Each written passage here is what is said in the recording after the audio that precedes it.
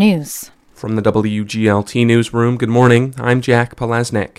A former Bloomington police officer will not face criminal charges related to his release of police reports to two suspects in a drug case.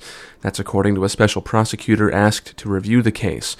Bloomington Police Sergeant Ty Carlton was fired in January after an internal investigation found text messages exchanged between the veteran officer and two nurses.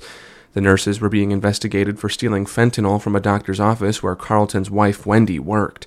Charges have not been filed in that case. Special Prosecutor Tom Brown with the Illinois State's Attorney's Appellate Prosecutor says his office found insufficient evidence to prosecute Carlton. Carlton was a 21-year veteran of the Bloomington Police Department. When the Normal Public Library closes next month for its renovation and asbestos removal project, library staff will have to change the focus of their jobs for about 9 months.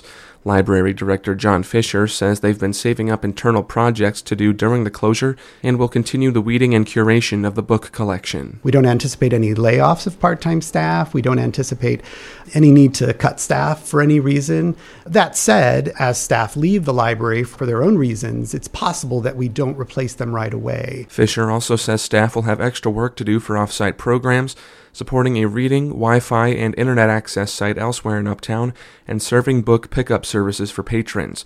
The project, approved by the board, will cost more than $5 million. And Heartland Community College is preparing to use new grant money for virtual reality training.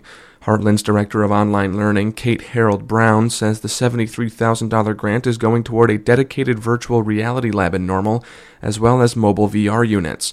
They'll be equipped with career exploration software that can go to its Lincoln and Pontiac campuses. I also think it's a great opportunity for people to learn more about what it's like to have a career in a high impact and high growth career field that they might not have thought of otherwise. Harold Brown says the tech will allow students to try out certain careers that Heartland can offer training for. I'm Jack Palaznik.